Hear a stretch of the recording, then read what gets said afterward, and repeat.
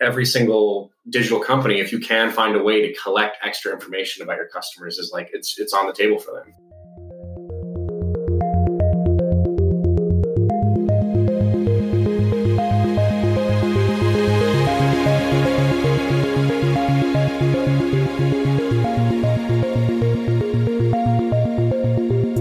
Hello and welcome to Tech Won't Save Us. I'm your host, Paris Marks, and this week my guest is Daniel Joseph.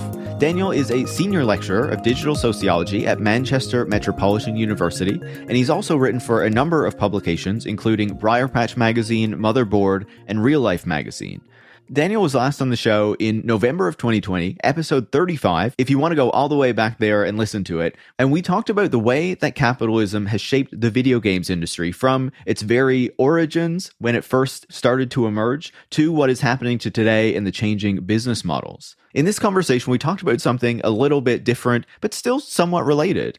Daniel had a piece come out this summer where he discussed how the incentives to adopt an advertising business model are underplayed in a lot of the discussions around tech companies and the way that they have developed since their emergence. And also how there is a specific kind of incentive or drive for companies to adopt this type of business model because of how integral advertising is to selling people things under modern capitalism. We certainly recognize how companies like Facebook or Google are reliant on advertising as a key source of revenue, but we underplay the degree to which a lot of these other companies have shaped their business models to respond to that type of business model, to collect data on us, to inform advertising profiles and things like that, and how as these companies get increasingly squeezed, it looks like they'll be doubling down on that even further, to try to further collect data on us, to try to further get advertising revenue. And so we'll have to see how that is going to play out.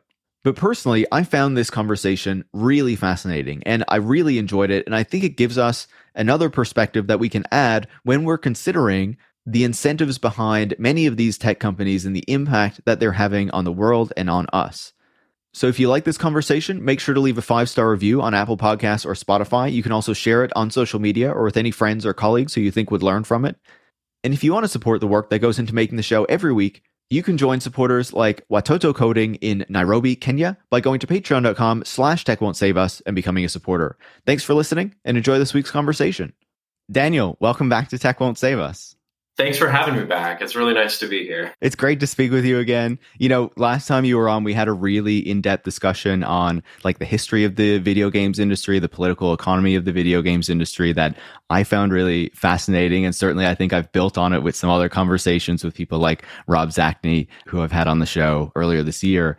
But in this conversation, you know, I want to talk about a piece that you wrote recently for Real Life that digs into, I guess, the political economy of the tech industry, right? And how we have seen that evolve and what is actually driving many of these companies and their business models when we really get down to it. And so I wanted to start with this kind of broader question, and then we can dig into more of the specifics of the piece. You know, I think when we think about the internet and the history of the internet, there's an argument that the advertising business model was something that was adopted because, you know, you had this kind of communications network that was developed without a clear business model. And so this was a way for companies to find some means of commercialization when there wasn't like a clear way to charge customers for things or whatnot.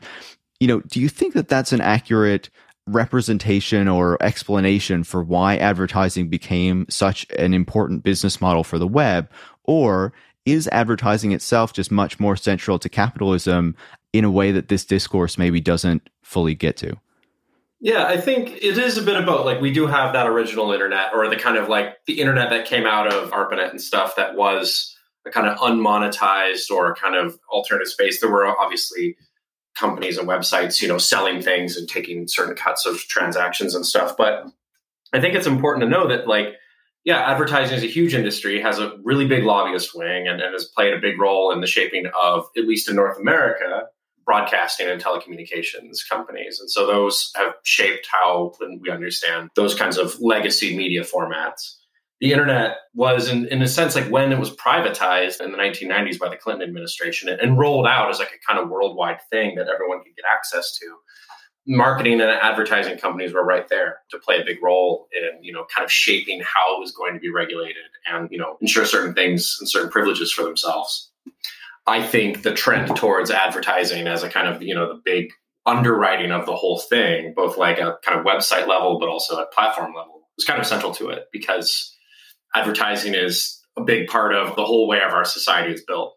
It's fascinating to hear you say that, advertising was really important to the broadcasting business model, especially in North America or the United States.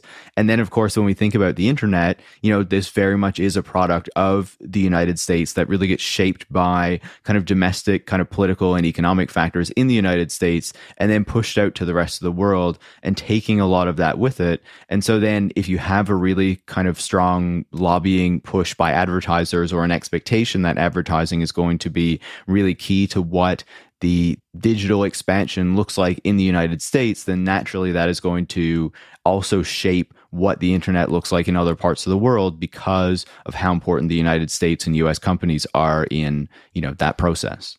Yeah, big time. I mean, and that's the thing. It can looking at the origin of this technology. I was just teaching a couple weeks ago on the history of the internet, and I emphasized military funding, but I think we can't underemphasize the fact that all of those other industries came into it and at that, kind of formative moments in the 1980s and 1990s. And so much of the shaping around these communication technologies was to make sure that they were economically beneficial to GDP growth and stuff. So fitting them into the whole system was, I think, from the start, like a big part of this, right? And you can look at documents even before, like other kinds of computer networking in this era, when it wasn't just ARPANET or, there was many different formats of computer networking designs going around at the time.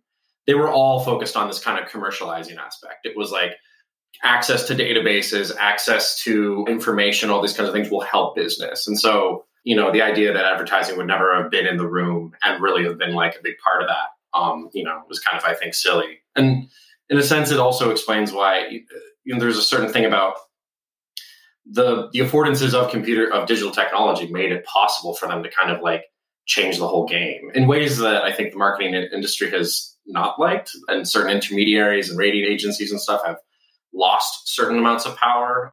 They might not have liked necessarily the way that the internet kind of played out for turning Google and Facebook into big advertising clearinghouses and things like that. But at the same time, like those technologies that those platforms had, they were a really seductive component of, like making advertising more scientific, more accurate, more focused on tracking and all these kinds of things. Yeah, no, super important, right? And I had Tim Wong on the show, and he talked a lot about those aspects of the ad industry as well, right? And how even though like it's not actually really clear the data around, the number of people who see ads and whether it's as accurate as they lead you to believe. But, people want to believe it so it doesn't get challenged, at least to this degree. And this expansion into the internet has allowed a lot of additional advertising to be done, really grown the industry as well as it has moved online, offered a lot of new kind of spaces for advertising to be displayed. And certainly we continue to see that expand as we'll be talking about in this conversation.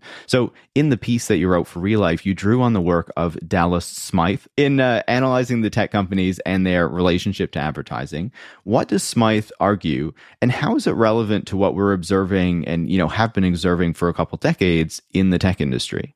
So what's interesting is like about Smythe and why he comes into theorizing advertising at a time when, broadly speaking, in communication studies and political economy, those who were really focused on the effects of communication systems, broadcasting, telecommunications systems, and radio and all this kind of stuff. It's coming into a conversation that it wasn't huge. Like cultural studies hadn't been fully established as a discipline in the UK yet, really. And it was growing. And there was kind of like the cultural studies side of things, which was, associated mostly with the analysis of content. And in some ways, drawing along a tradition that we can kind of identify with Marxist theorists that we might, like Gramsci and, the Frankfurt School. So Horkheimer and Adorno and their kind of analysis of the culture industry.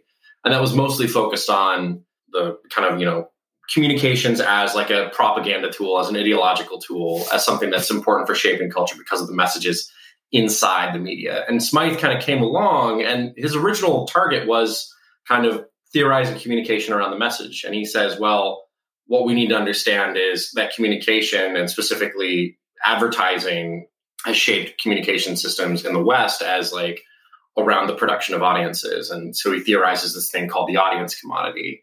He has a bigger bone to pick with a certain strand of like Marxist political economy, and Marx is theorizing around the labor theory of value and all these kinds of things. And I think he's kind of mostly remembered for that. Like, I think he's more kind of considered a bit of a outlier in some ways because he was theorizing that audiences were actually engaging in value producing labor. My opinion on this is a bit complicated, and it's kind of like, I feel like some people read it and get hung up on that. If they come from a strong Marxist background, they might not agree with it. They might, think it's wrong or whatever. But I think, generally speaking, why I wrote this piece was that Smyth's focus on the audience commodity, on this thing that at the end of the day, that no one really disputes, that the construction of audiences is what these companies is about. If you talk to the people in telecommunications broadcasting companies, they were like, yeah, we produce audiences. We go to Nielsen, we negotiate based on ratings and how they've collected the numbers around who watches what, when, and how, and all this kind of stuff.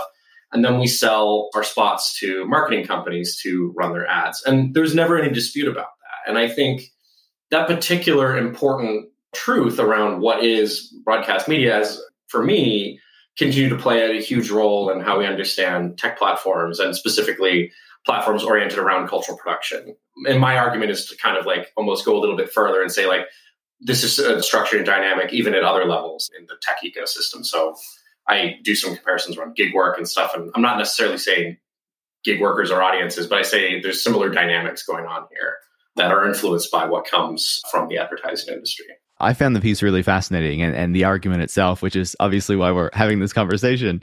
But, before we dig in more specifically to the tech industry angle of this, I'm wondering, because you talked a bit in the piece, more broadly about the advertising industry. Can you explain why advertising is so essential to modern capitalism, like why it plays such an important role in the economic system that we've built up? Yeah, Smyth in his piece, he really is coming at this from in Marxist political economies, the monopoly capitalism school of thought, which is kind of finds its origins in the late 19th century. Marxist theorists, both in Europe, Vladimir Lenin's writings heavily theorized this, but this goes back to another writer called Rudolf Hilferding. And there's this kind of argument that there was a competitive capitalism that existed in the pre-1870s era, which is the capitalism that we see that Marx theorized in Capital Volume 1. The system that he's constructing and criticizing is one where competition rules the day. And what theorists later on start to argue is that monopolies are the dominant force in capitalism. They control their prices. They're not necessarily engaged in, competition in its most basic level. And so they've kind of shored themselves up, constructed a castle that protects themselves, and then control and dominate markets at a world scale. So, this kind of thing that like a handful of large companies own and engage in like the production and distribution and sale of commodities. That is the most of what is bought and sold in any commodities market. And like the example often used, especially in the 20th century, is like consumer packaged goods. Like think about companies like Unilever and Nestle. They own tons of brands. They produce tons of things. And broadly speaking, they sell almost nearly identical products. And that means that in a marketplace where things are basically the same, you need to create brands. And so this is brand awareness becomes a really important thing. Is like, why do you buy one piece of toilet paper rather than another? Well, there might be some quality differences, but broadly speaking, there's that need to differentiate, and you use that with packaging design and advertising and making sure the brand is known to consumers. And so theorized in the 1940s and the 1950s, we get a book by Paul Sweezy and Paul Baran called Monopoly Capital. And that book has kind of like starts to begin to theorize this thing called the sales effort. And they start to try and identify the advertising industry as a big part of this. But really, Smyth is kind of one of the first people to really take this further and elaborate a little bit more on like how important it is for brands to basically protect themselves and as monopolies in consumer marketplaces through advertising. And broadly speaking, the general trends of monopoly ownership in all of these consumer products is generally the same, if not actually more acute now than it was when this was theorized in the mid-20th century. Yeah, the brands are everywhere. They're tweeting at us to make themselves feel familiar to us, It's always been interesting to me to also think about, kind of the distinction between urban commerce, urban living versus suburbanism, where I feel like in the suburbs, you need those brands even more because you're driving at these high speeds. It's not a culture where you're kind of on foot. And so if you're going to go shop at a store or go to a restaurant or something like that, you're looking for the identifiable brand in a way that you might not need as much if you're kind of moving a little bit slower in a city itself. I guess this is a bit maybe off of your point, but it's what came to mind, but I still feel like there's a piece of that in you need that kind of recognition. You need people to know your brand, know what you're selling. And thus, of course, that also contributes, as you're talking about monopoly, to this increased consolidation that we have in the economy where, there's fewer distinct kind of different places to go. And it's all kind of homogenized around these brands, as you're saying. Yeah, and I think the creation of big box stores where they stock many kinds of brands. For me, the suburban lifestyle is all about, it's the car. Go to the big box store, shop at a giant wall of identical things, and then you really are making snap decisions based off of kind of lifestyle advertising and general product and brand awareness. Why do you pick one kind of toilet paper rather than the other? Maybe for comfort, maybe some is softer that you like, but for the most part, there's own brands, of course, now. The big box stores have their own brands and things, and they make a big deal about that. But it's a world where you're buying in large quantities. You're looking at a wall of identical things, and you need to make a choice. And it's different in different places. I think North America, though, is still where it's most pronounced. You see Europeans come over to Canada or the US and are surprised at how many brands of toothpaste there are, or something like that. Very much that kind of I think the most level of competition in terms of branding happens in the US, which I think is interesting. And because it's a land of exurban, suburban lifestyle, it's where it was kind of created at its most extreme. Daniel, I think you mean that is freedom, actually, all those choices.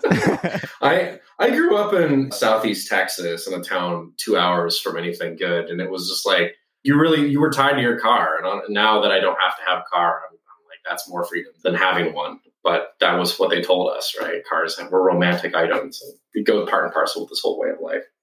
Absolutely. Yeah, I completely agree. You're preaching to the choir here, not controversial statements on this podcast.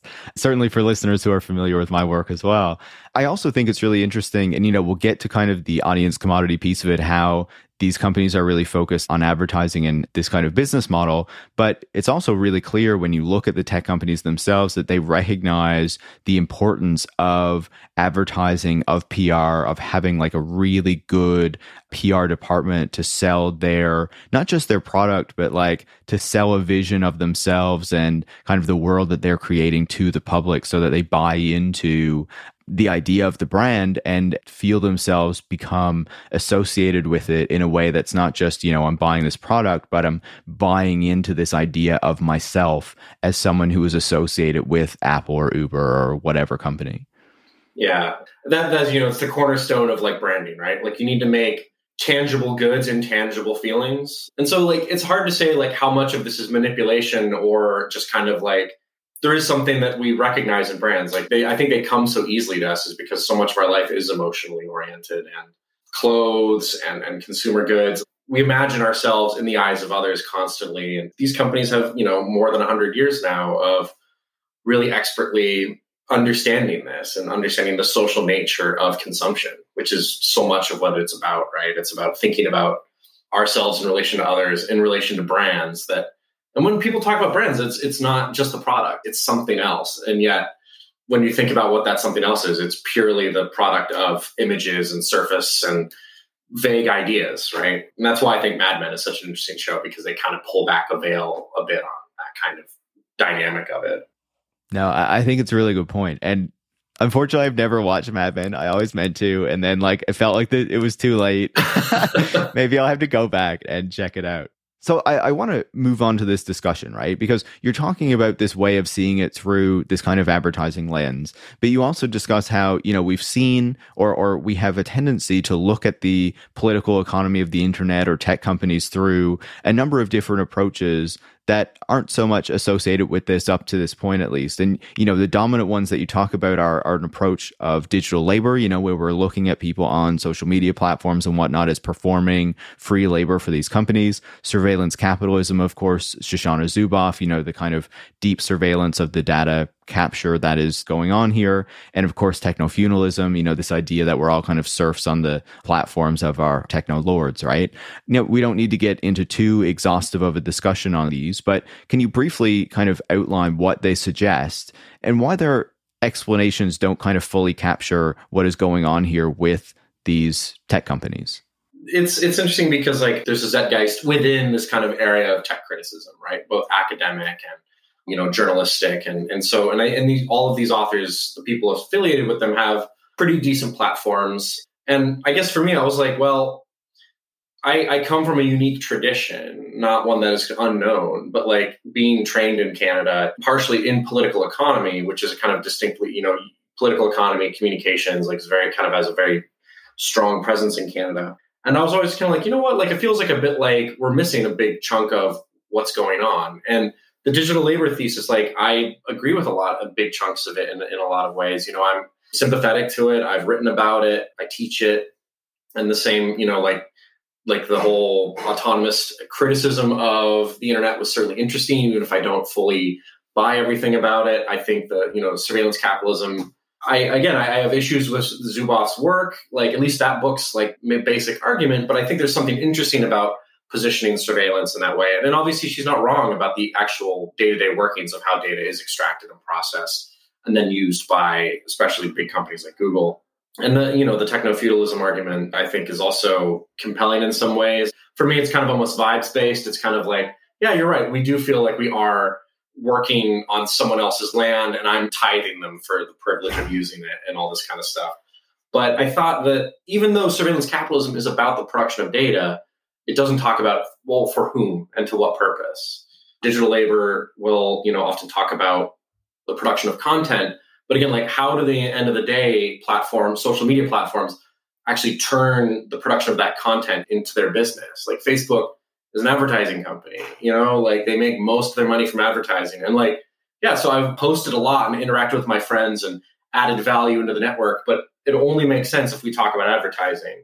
And I think techno-feudalism focuses too much on that. Again, and I'm very sympathetic to the argument that it's because they control the market, they take cuts of every single sale that goes through them, they make a lot of money, they work as that kind of landlord, as that rentier. Agreed. But at the same time, so much of that is undergirded, so much of the transactions taking place are ads, and so much of the network data collection stuff is around advertising. And, Google is making most of its money from advertising, they rent out services, they do all these other kinds of things, but at the end of the day, they're producing data for ad sales. Obviously, none of these companies only do ads, but it's at the end of the day, they're mostly making money that way. So we should be talking about advertising more. The people at these companies are talking about advertising a lot. So I was just put it into the mix a little bit more. Yeah. And just because the companies are talking about something doesn't mean it's always something that we should be paying attention to. But I think in this case, you've hit on something that's important, right? Especially as we see more and more of these companies move into advertising or find ways to kind of profit from the scale of advertising online. And so if the digital labor thing, the surveillance capitalism, the techno-feudalism doesn't fully explain what is going on here, what do you see the tech companies actually doing then? How do they produce this audience commodity that you're talking about? It's in a lot of different ways. I think we know that they benefit from the network effect thing, right? Why is Facebook powerful? It's because they really benefited from economies of scale based on their network effects. And then they started to monetize and wrap the content that people are socially creating into hyper-targeted ad markets that, basically gobbled up the extremely lucrative business of classifieds. So classified, you want to sell something on Facebook Marketplace, you want to do all these kinds of things local advertising for small businesses. I was briefly a student journalist when I did my undergraduate, and that student newspaper at Laurier made a ton of money by just selling local ads to local companies in Waterloo. All of that market's been eaten by Facebook now. And that's and so that's what they did. They took massive markets that were all over the world, but highly localized in specific regions that were dominated mostly by local newspaper companies selling, again, audiences to people. And obviously film and television and radio as parts of that as well. But they've gobbled up those ad markets and then obviously use the data to better target them and tell people that it's worth more money. You get better targeting for less cash and all this kind of stuff. So there we go. They've collected the audience. They have all the people on that network, and that's how they still make all their money. And that's, why they can continue to expand and all this kind of stuff. In Google, it was the AdSense program and all the other ways that they integrated cookies and stuff, and to be able to track people's whole experiences across the internet. So again, Google's just a search engine at the end of the day, but their spiders are everywhere, right? And so it's just by tracking that they can then go to, again, marketing companies and say, hey, we've got the audiences that you want in hyper-specific ways, and you're going to buy from us because our network is the biggest. I think it is.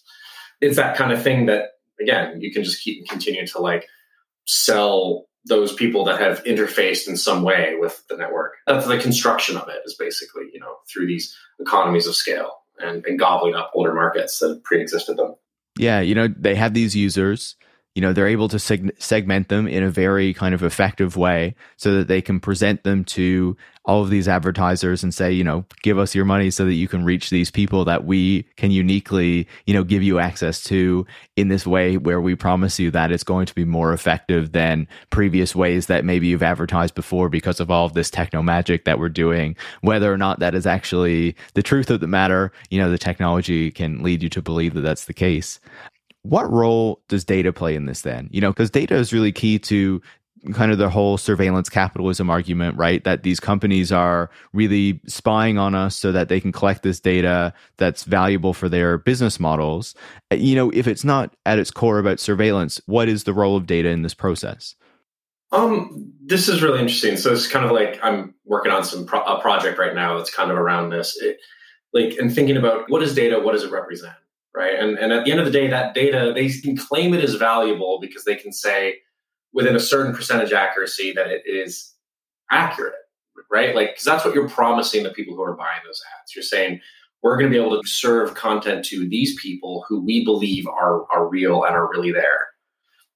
The flip side of that is that, this is this long thing. It's how can a marketer trust a company to be selling what they say they're selling? And so the data is all about, I think so much of that data and the way they sell that data is to sell that data as authentically representing what they say it's representing. To be if the 18 to 35 demographic is the most valuable male, all this kind of thing, you actually need to be able to say to the people, oh, it's authentic and it's not fraud. Because a big part of this industry, and I'm not an expert in it, but everyone I talk to on the fraud issue says it's all fraud. There's tons and tons and tons of examples of people trying to fake information. This is why there's obviously worries about bots on networks. There's, worried about bots on Facebook and bots on Twitter, fake reviews for things. So much of this industry is caught up in a world of fraud and fakery. And so they have to really constantly be selling the data and verifying that data and making the case that data is authentically what it is. And so it's not just that they've collected the data and it's a one-to-one representation, but it's also how they frame it and sell it. And so I think actually the accuracy of the data almost doesn't matter. What matters is the fact that company is able to produce, the receipts and the authentication metrics and all these other things that say it's real. And this goes back again to, earlier forms of audience measurement, which had to be done by survey. They had to be done by those Nielsen boxes. If you're a Nielsen family, you had to sign a thing and say exactly what you were watching every day. And the box would track some of it. And you'd have to say who was watching it at that time. And those companies then have to say, oh, yeah, we verified it. We make sure they're not lying to you kind of thing. So the data, it has to sell itself. It's fascinating, though, right, to think about it and to think about we've essentially built this infrastructure that at its core, or at least one of its key aspects, is about collecting all of this data on us, when we're online, increasingly as we're out in the world. Everything that we do has to be quantified and turned into data, and just how much this feeds into advertising systems and an advertising business model that is essential to these companies, and that even a lot of the companies that tell us they're about something else, whether it's Amazon and its e-commerce and cloud, but has a huge and growing advertising segment as well, they lead us to believe that in many cases, their whole business is something different entirely, but they either have a massive advertising business alongside it, or advertising is key in a way that maybe a lot of people don't recognize. Yeah. And I think that's the thing. It's just ads are kind of like the data collection aspect of it. The plugging it into broader networks thing is where all kind of websites and tech companies have found themselves, even if it's like not exactly everything they want to do or necessarily the thing they talk about the most as the thing that they're most innovative in, or that they're disrupting the most. There is, at the end of the day, I think just the fact that they are doing these things, it's something good to sell, right? And it does plug in. And there's a huge market for it. And that's the thing, again, going back to that gobbling up older markets. Like the way this industry is organized is kind of ridiculous. Like it's so big and messy. It also makes you think about how there's all this talk about innovation that comes along with technology and that these tech companies are facilitating, right? That they're moving us forward in all these important ways, supposedly. And then when you kind of look at what they're doing and where so much of this focus and money and investment is going, it's to find new ways to collect data on us, to serve us ads in new and innovative ways, even as many people, I think, are getting pissed off with the degree to which they see so many ads. That's why people adopt ad blockers and all this sort of thing. And it's there's this constant kind of fight as to how much data can you collect, how many ads can you serve people, how supposedly accurate can you make them, even if there's a whole load of fraud within it. And then how can we kind of escape ads as much as possible, because everything is just ads now. Yeah. And what's funny, I think there's I guess the kind of two kinds of the internet now is where there's the ad-free spaces are the ones that our ad blockers guarantee us a little bit of freedom from. And then there's the fully enclosed platforms where you go on Instagram, you can't get away from them. You can't ad block the ads on your app, right? And so in a sense, that's why when they rolled out the Reels feature, which is very much about pushing users towards specific content that increases engagement, that you can also importantly wrap ads around. I think one of the arguments against TikTok's monetization, they're not profitable right now. They're not making money from advertising. TikTok is going to change a lot when they switch to their ad model because they need to create ad-friendly content. Lots of companies don't want to surround extremely risque content or gross out content or violent content with their ads. And so when Instagram did this change, everyone revolted against it. They hated the Reels thing. They created a feature that you could snooze all the suggested content. And they understood that there was a certain limit to that because they don't want to play, it is still a very profitable platform for them because most Instagram content is kind of like a store, right? You're shopping and then you're also getting ads fed to you. And I find this very much in my case, you look at a pair of shoes on there, from a retailer, and then suddenly you're surrounded by shoes. So, and then in journalism here, for instance, in Manchester, the only local newspaper of any size, their website is a nightmare of ads. Cannot overemphasize how bad local newspapers have become because they're just chasing viral stories. Or they'll do what time is Game of Thrones on tonight in the UK content. And then that page is surrounded by 3 or 4 little boxes that you have to click away just so you can see it. And even with an ad blocker on, there's still a million little boxes that seem to have escaped it. So the kind of end goal, the end state of this kind of advertising centric system is just a nightmare to navigate. And it's so hard to understand just all of the kind of easy access to information that you expect from something like Wikipedia or whatever, which is very easy to navigate, kind of disappears in the ads, that deep end of what advertising sponsored content looks like. Yeah, it's so frustrating then to, see the experience that we're then saddled with because of all these ads. And then in particular, the people who don't have the tech savvy to, try to use an ad blocker or can't pay to get the ad-free subscriptions or anything like that. But of course, many of us just have to put up with these things. I want to talk about this in a few different areas, a few different companies and whatnot. You were talking about social media there. I feel like Netflix is a really kind of key example here of how this progresses, right? Because for a long time, Netflix's whole kind of pitch was, you can come here, you can watch your content, there's going to be no ads. We do not believe in this. Our whole thing is just to increase subscribers. And as long as they are paying us their direct monthly fee, we have no need for advertising. We're following this HBO model where ads are not coming next to our, great, amazing content. Of course, the content has also become not so amazing, I think is fair to say. So what do you see when you look at Netflix, both in the kind of broader model that it created, and then also how it's now making this shift toward ads and bringing ads into the platform? Yeah, I think so. It's interesting. So this is like the main area of my study and my research is on cultural production, right? And so obviously social media platforms, lots of ads, all that kind of stuff, like you said. Cultural production has a different relationship, at least platformized cultural production has had a different relationship with that. So obviously YouTube monetized through ads, other kinds of creator platforms and things like that. Generally speaking, if it's a streaming site like that, it's going to be ad supported. While, the kind of HBO subscription-based models of a lot of services seems to eschew that. But Netflix's model was premised on user growth. I don't think they're making money. Last time I checked, I think they were still in the red or barely in the black. And so much of their stock valuation, because again, the tech economy all are underwritten by this, what once was very cheap VC cash that, you could just get from banks and to underwrite these huge valuations and then grow globally.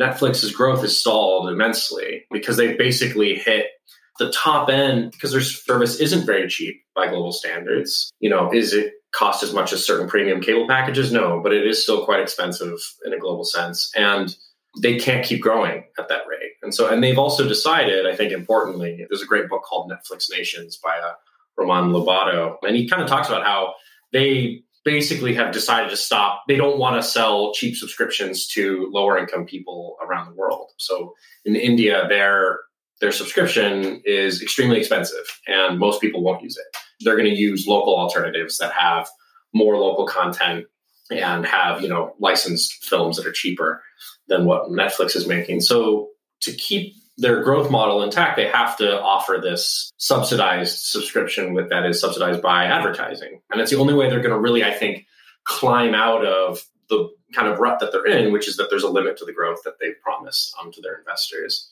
You can pretend that the subscription model is enough, but the subscription model that makes enough money to underwrite that kind of content, that kind of global expansion is not there in a subscription-based model. Well, if you really want to be the streaming platform for the whole planet that everyone has, you're going to have to subsidize it some other way. And that will be ads.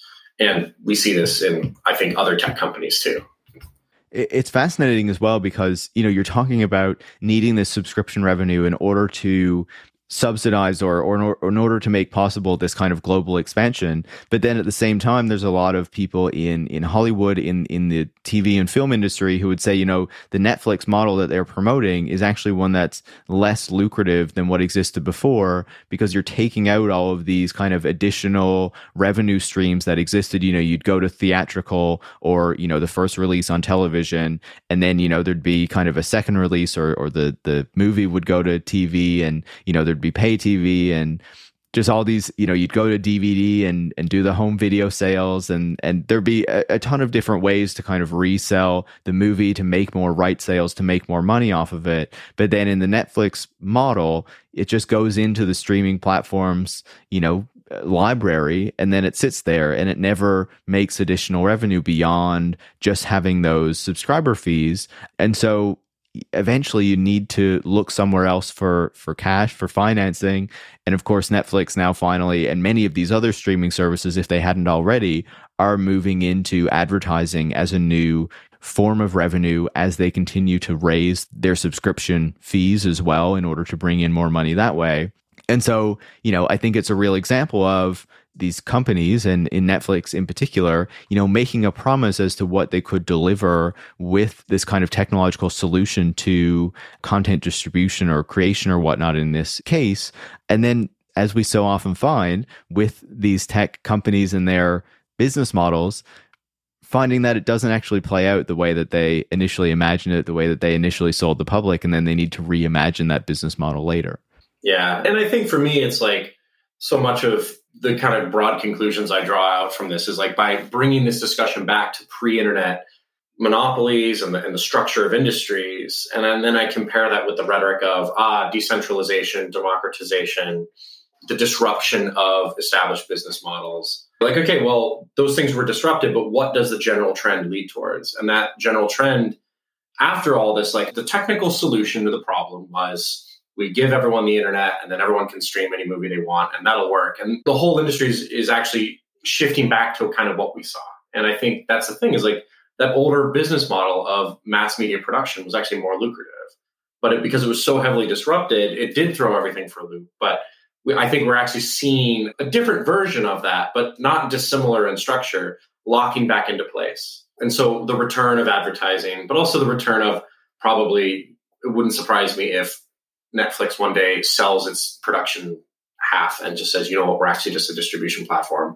We'll integrate with the theater system and all these other things. But being on the production side, distribution and consumption, doing all that, it doesn't make sense for us. And that's where most of their money is getting burned, right? It is in production to build that subscriber base. They might give up on that one day. It wouldn't be surprising to me. So the older model is, I think, actually kind of like a good idea of what we're going to get with time and over time moving towards. Yeah, it's funny. It doesn't work because it was underwritten by the cheap cash in the economy, which again is another discussion entirety, but low interest rates allowed for the ballooning of these big companies, right? So we're kind of in a new position now where things I think might change quite rapidly. Yeah, it's absolutely fascinating. And I want to ask you about the video games industry as well, because, you know, it's the topic of our last conversation on the podcast. But I find it really fascinating because the way that I remember video games as I was growing up is, you know, you'd have your console or your PC, you'd go buy your game, you know, you'd play it, and then you'd go buy another game and you'd play it that way. But increasingly, the video games industry itself seems to be, you know, certainly we've seen this for the past decade or so with free-to-play games since the advent of mobile, the explosion of mobile, and now that kind of business model, that idea that you get the game for free or cheap and then, you know, you're served ads and have a bunch of microtransactions in order to fund the business model seems to be extending from this kind of free to play mobile space into the broader industry as more and more games need to be kind of always on, need to have this kind of constant playability where you need to be constantly making these purchases in order to do well in the game itself. And I think that this is to some degree linked to the metaverse push as well, that Facebook, that Epic Games, that Microsoft are making too. It's just, you know, kind of extending this further. So what do you see going on there? How do you understand this shift in the video games industry? And is it related to what you're talking about here with, you know, this kind of constant need to go for advertising and to create audiences for that? Yeah, I think it's interesting. So the video game industry has always been a little bit different, right? Like it's been console based, but it's also been reliant on the PC. The production pipeline for most video games never really conformed to an advertising business model. And so it's always been a little bit outside of that. But at the same time, yeah, mobile, especially mobile free to play, like you said, it is built around the ad industry. It uses a lot of the same systems that the ad industry developed to keep track of its players. And importantly, it relied on that kind of like network effects that social media allowed, right? Like what is mobile, if not the kind of like what we were originally seeing with like Farmville and Facebook games, which is this kind of like system of play that exploited simplistic gambling mechanics and gates that stop you from playing as much as you wanted to. And it exploited your social networks to get more people into it.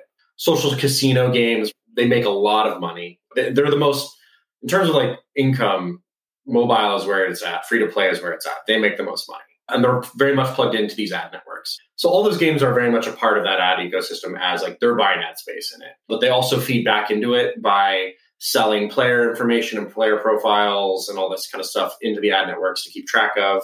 And then, yeah, they rely on that kind of advertising to, you know, ensure that you can buy more of the in-game commodities in them. So free-to-play model is all about buying energy, gold, crystals, whatever it is you need to keep playing, to buy in-game cosmetics and stuff like that. So they themselves are selling a lot of the things that need ads to kind of like ensure there's demand for to a certain extent. Yeah, I'd be curious to know, because we're also seeing like the switch in gaming to with Xbox Live Game Pass and other things like with subscription models. So we're starting to see that. But I'm interested to see if games and ads have more overlap or if they become more integrated beyond what we've kind of discussed in terms of the social game and mobile game aspect of it. I don't know. They could be. If I'm right, is it Unity, I think, recently made an acquisition that was about bringing more kind of ads into its engine, which is one of the major kind of engines for creating video games, right? Yeah, exactly. And yeah, that was like, I forgot I talked about that in my piece. what was the company called? It was Iron Source. Yeah, in-app advertising and monetization, right? So those games, again, like, one of the ways they stop you is they say, oh, you're out of energy. Would you watch this ad and you can keep playing, right? So that is the kind of mobile things. Like you suffer to keep playing your kind of repetitive game by like being forced to watch advertising. And I think that'll probably continue to be very much like a key component of that particular market, which again is the most lucrative market in gaming. So, and Unity it's a production platform, right? Like they're integrating every aspect of a game's business model into themselves. And so buying that was a big part of it, right? And they've been buying up ad network connectivity stuff for a long time. This is just the most recent acquisition of something like that. Yeah, it's fascinating and concerning or annoying. Maybe it's just because I'm someone who tends to prefer single player games, just have my experience and kind of move on. And it feels like the whole industry is increasingly moving toward these games that are like never ending, that are huge, that require a huge time commitment. So you're spending a lot of money, potentially viewing ads in the future or, with free to play, seeing ads to some degree. And it just, I don't know, it's very much against the way that I'm interested in playing games. And, I guess I play fewer than I used to anyway. But yeah, I don't love the direction things are going. Yeah, like I guess, it's funny because I'm not really big into mobile games, despite that I do a lot of research on mobile app stores and stuff. The game I play the most is Apex Legends, which is like a free-to-play game with loot boxes, a battle pass. And those two things make them a ton of money, right? And I see ads for that game all the time on Instagram. For instance, they know I play that game based on probably the way I tweet or the certain kind of accounts that I follow and stuff. And so despite the fact that it's like it's not as necessarily plugged into those ad networks as it could be, but it's still like they tell me about, oh, these new skins are coming out, so get ready to buy your in-game gold kind of thing to buy new stuff for it. So I'm like you, I mostly play single player, big games. I don't like a freemium game, and yet here I am finding myself doing that all the time. I've been playing that game for like 3.5 years now. And, I started a new account and I was like, yeah, I'm going to spend 70 pounds on cosmetic items to get a special super rare one. I'm like, why did anyway, here I am. So. This is what Zuckerberg and the metaverse are hoping we all kind of do, right? I guess to kind of broaden out the scope of the discussion to start to wrap things up, I think that we've seen in recent years, and this is pulling from Shoshana Wodinsky's reporting on the ad industry and all this data collection, is we have more and more companies that we wouldn't even traditionally consider to be tech companies, finding ways to create audiences, to collect data on the people who use their services, whether it's hotel companies, ensuring that they have data on the people who stay at their hotels that they can then sell to advertisers or data collection firms or whatever. Car companies are trying to collect more and more data from drivers and from the cars and how people drive so that can also be sold to these companies to work for advertising. And then, as I was saying, we also have these larger tech companies that we often don't associate with advertising to be increasingly moving into that space as well as at least another revenue stream. Amazon is, I think, the third largest digital advertiser right now behind Google and Facebook. Apple seems to be moving into ads after doing its kind of restrictions on Facebook and things like that hit the revenues of a lot of other advertisers. Uber is moving into ads, is creating a new kind of ad platform or whatever it's doing. So a lot of these major tech companies are moving into it, but then a lot of companies that are beyond tech are also kind of feeding into this ecosystem as well. What does that tell you about advertising, the advertising business model, how key it is to so much of what goes on here, and how it also incentivizes this infrastructure of data collection more broadly? Yeah, I think, again, it kind of goes back to that issue of everyone wants to collect this data because like it's almost self-justifying because it's market research, right? You find out more about your customers, you feel like you can better serve them. And that is a big argument for this kind of data collection. And I think it's about authenticating itself. It's like the more information you collect, the more you can confirm or argue that it's authentic, the more, again, you can self-justify what you do and shape your products and services towards like what supposedly these audiences want. And what is an audience if not like a marketplace, like a bunch of possible consumers? And that's, every company needs to be thinking about who's buying their stuff, right? Like there's like no reason not to collect information. Applied research, that kind of like the basics of social science where people are creating surveys and trying to find information about who their audiences are is like, it goes back a long time, right? And when capitalism really ratcheted itself up to like the next level as monopolies began to form, like, a colleague of mine at the University of Toronto, Dan Guadagnolo, he's a historian of, advertising. And like, what I love about his research is so much is just like so much of like what we understand about psychology and everything like that was like influenced in large part by companies trying to collect information about their customers to better understand them so they could better sell stuff to them. And so every single digital company, if you can find a way to collect extra information about your customers, is like it's on the table for them. And then again, it becomes a special commodity that you can sell to other people. Like why wouldn't you plug that into an existing network that wants another space to corroborate that information? And we shouldn't forget about the fact credit rating agencies and insurance companies and all this kind of stuff keep shadow profiles of everybody, and they pay good money to collect and collate this information. Banking, your ability to get a mortgage or get health insurance and all these other kinds of things is like a whole shadow economy of data collection that we don't really see because it's opaque, except when there's like a data breach, basically what happened with Equifax.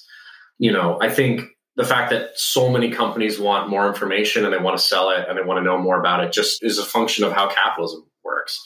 And in a certain sense about social reproduction, like if the economy is to continue operating smoothly, it has to have this information so there isn't a crisis of overproduction or whatever, right? You make too much stuff and you can't sell it all, you're going to go bankrupt. Yeah. So it's just like, it's core. And I think that's what I tried to talk about in the piece of it is just like advertising is kind of like at the beating heart of capitalism. It's not just an appendix or whatever, right? It is like very much close to how it functions. And I don't think it can exist without it.